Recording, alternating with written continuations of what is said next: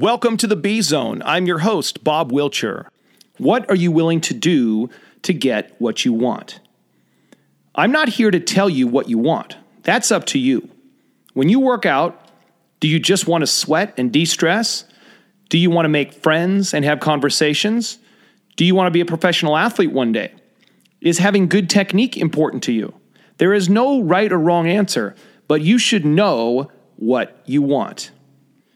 My problem is that I assume people who work out all have performance goals and want to improve every day so they get closer to reaching them. This is the way I work out, and I'm finally realizing that it may not be what everyone else wants. We are all entitled to want what we want, but we also need to explain some universal truths about outcomes.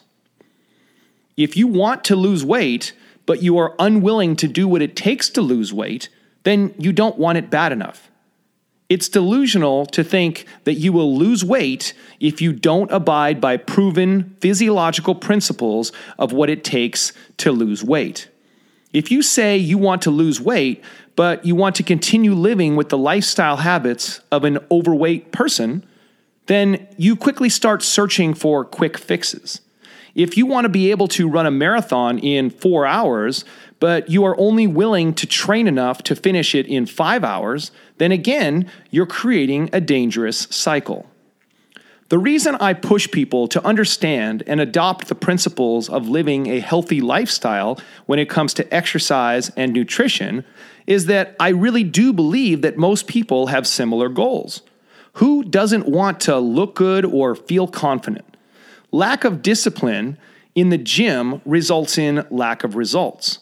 I don't see the point. Let's say that all you want to do is get a sweat and de-stress, and you don't really care about improving. This again is contradictory because relieving stress is focusing your energy on something other than the thought in your mind that is creating the stress. It's putting energy into measuring your performance so that you can direct your attention to what you are doing and not what you are thinking. De-stressing is escaping from your world and focusing on clear goals. It's these clear goals that allow you to improve and feel confident, which gives you the stress-free feeling you are looking for. If you want to use your workout time to socialize and interact while moving at a very easy effort, then you're just not creating enough demand for your body to get much benefit at all from exercise.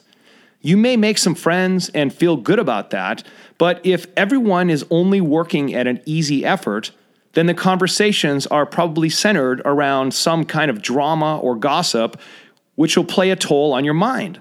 This is going to keep you trapped in your current physical state. And you have to ask yourself, what's the point of working out like this when there is little benefit on your heart, lungs, or muscles? When you work hard, you don't have the energy or focus to have deep conversations.